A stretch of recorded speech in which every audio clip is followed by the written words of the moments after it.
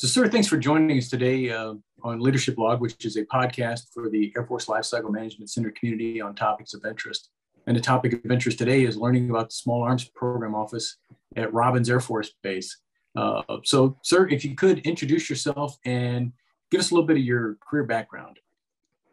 Oh, okay. Thank you, sir. Good afternoon. Thank you again for having us on this program. This is great. We here at the Small Arms Program Office do a lot. I recently took over this team about a year and a half ago. I'm a retired Air Force guy. I spent my career in aircraft armament.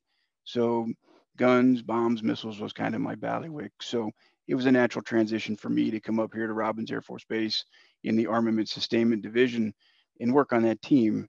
And back in 2011, I made that transition, retired, and I went to work for the Special Operations Forces strike team here on the base, working the AC-130 gunships primarily. So I worked that as a contractor for about 5 years, and then successfully made the transition into government service. Worked for about 3 years in the bomb racks team, and about 2 years ago, moved over to Small Arms. So our team is quite diverse.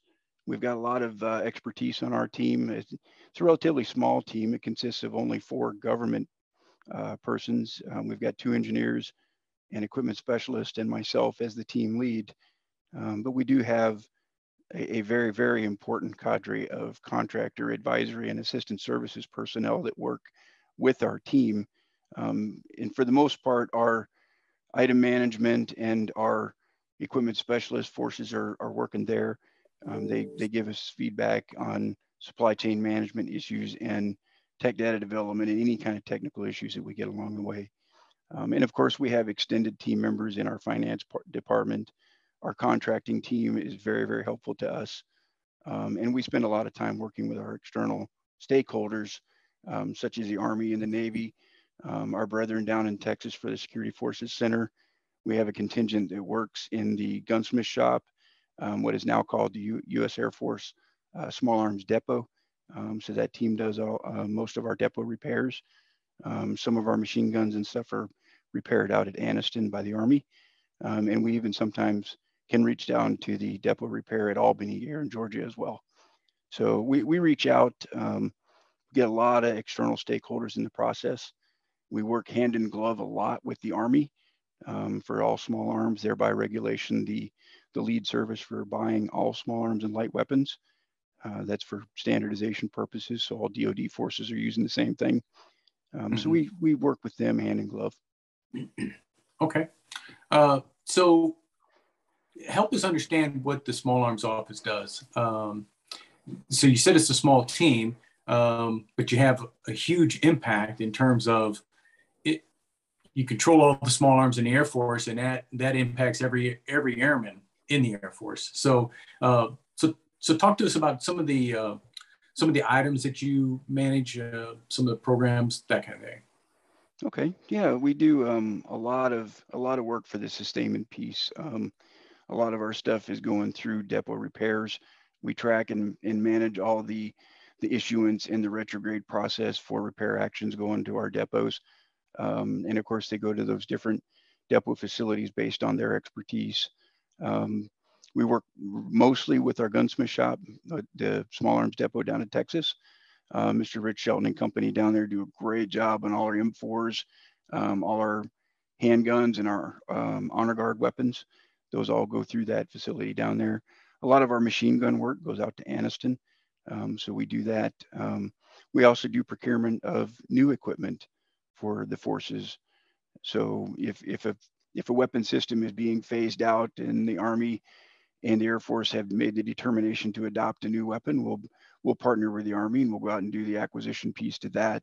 We'll help out with all the market research, the legal reviews, the non-nuke munition safety boards to make sure it's safe to have all Air Force users use. We'll do all that dotting of the I's and crossing of the T's that make sure the acquisition is done according to the federal acquisition regulation. So, but we partner with a lot of people for that. And of course the financing piece is done through the congressional palming process, and we manage those inputs.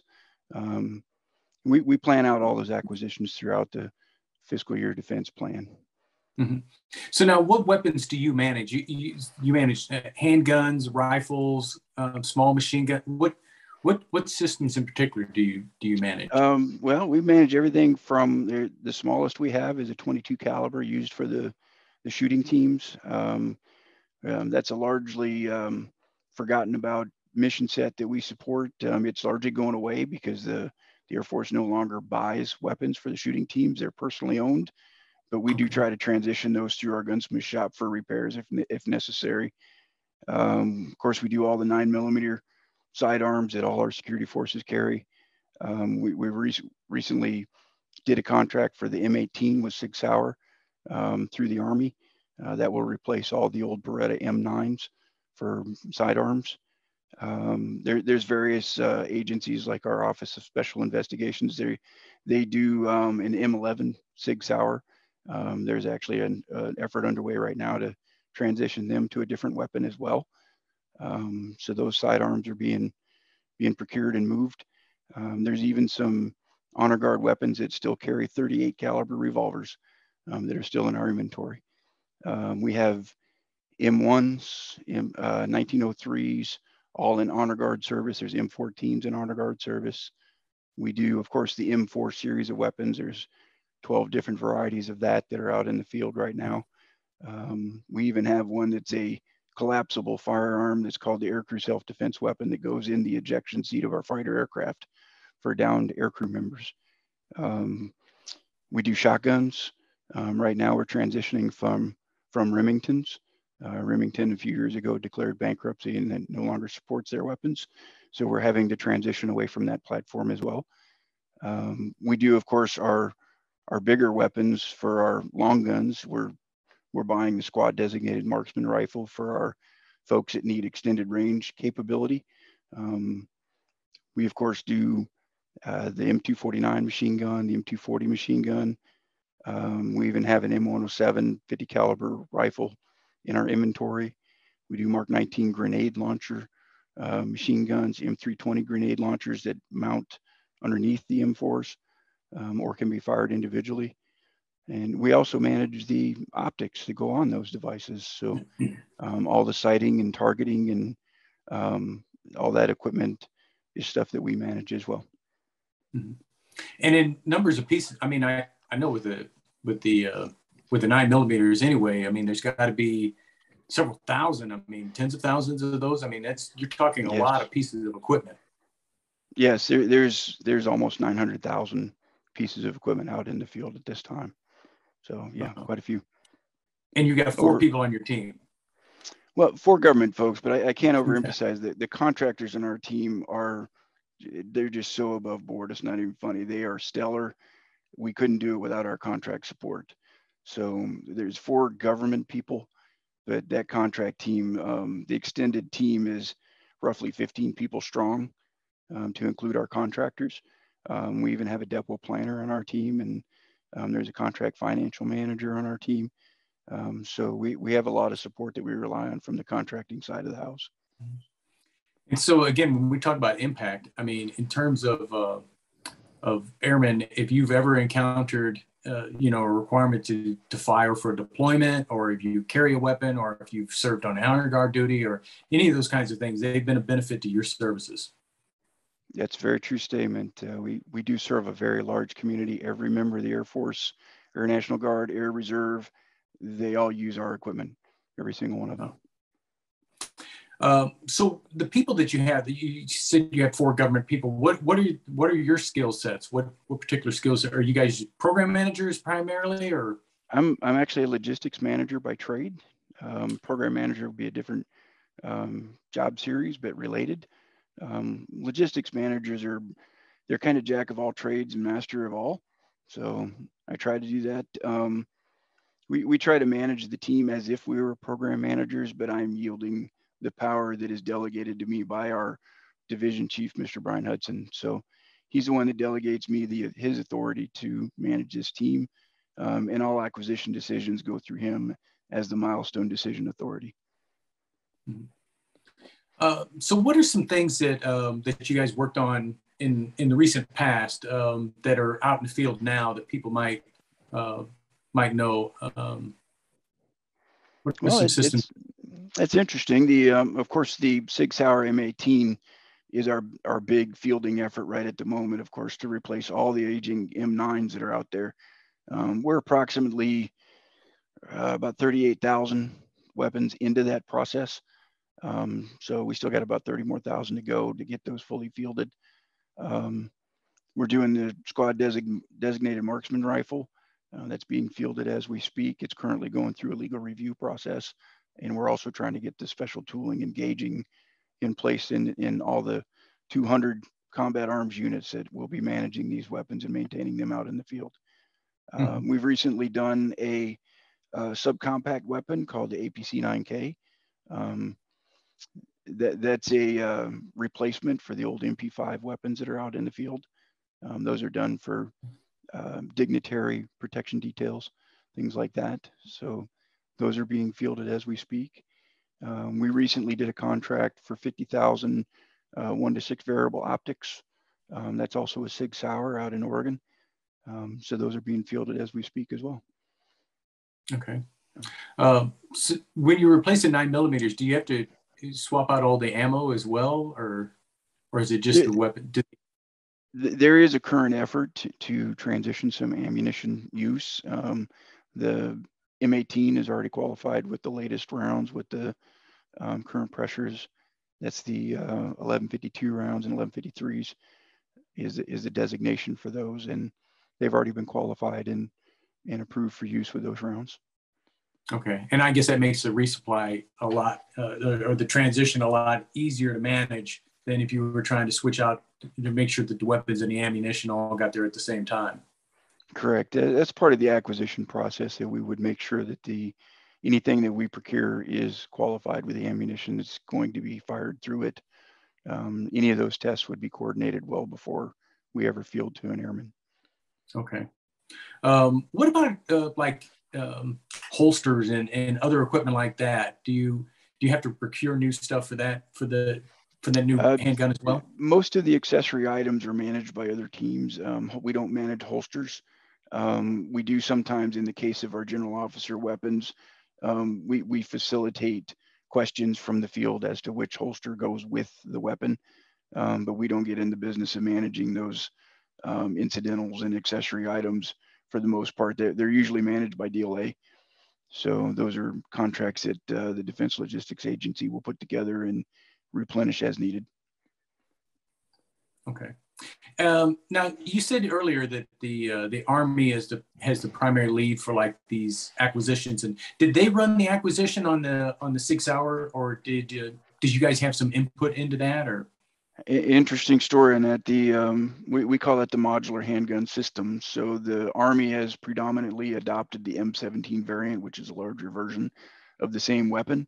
The M18 is the smaller compact version. The Air Force actually started the MHS program many years ago, but as soon as it became known that that was a joint requirement and not service unique, it became Army led at that point, and they drove the acquisition from there. And of course, it's much larger than just Air Force. The Army, the Navy, and the Air Force all use the M18 and M17 series of weapons. Okay. All right. So the Air Force version is slightly different. What's the differences with it? The difference in M18 and M17 is just a matter of size. The Sig Sauer is a modular handgun, where the serialized piece of that is just the frame internally, and you can swap out grip frames and slide assemblies and create different sized weapons in the end, but it's still the same serialized piece. So okay. That's what gives it the flexibility and makes it modular for different uses. Right. So what are some other things coming down the pike that you see in the future? Well, we've got our eye on next gen carbines and squad weapons that the Army is fleshing out as we speak. They're trying to move on to bigger technologies that are safer and reach out and have more energy upon impact than our current fielded weapons. It entails a ammunition change as well. That'll be 6.8 millimeter. So those rounds are coming on board. So we're keeping an eye on that. That's still years down the road, if any, for Air Force adoption. So we're watching that. There's always talk about doing suppressors things like that for our fielded units. So we're keeping an eye on that one. We've got a lot of older weapons in the field in the form of the old M16s that we're phasing out, putting M4s in their place. So there's new weapon systems coming on board all the time, and we try to stay abreast of those by, attending vendor demonstration days and shows. Part of the team just got back from the SHOT Show, the Shooting, Hunting, and Outdoor Trade Show in Las Vegas. We went to that. It was the first time they turned that back on since the whole COVID thing, but we had a good time out there, and lots and lots of products out there. There's so many commercial variants of weapons and optics and laser range finders and all that, it's hard to stay abreast of that, but we try to keep up to the latest technology. From an acquisitions perspective, we cannot keep up with industry. If we were to change that, it's just the DoD is too big to just change that, overnight. But industry does a great job of supporting us. There's a lot of new technology coming down the pike, and we try to take advantage of that whenever we can. So that kind of brings us to the end of our time. But before we close, I just want to see, is there anything that you'd like to add or anything that I forgot to ask you about? No, that's a great rundown. I mean, I can't overemphasize, this is a great team we've got here.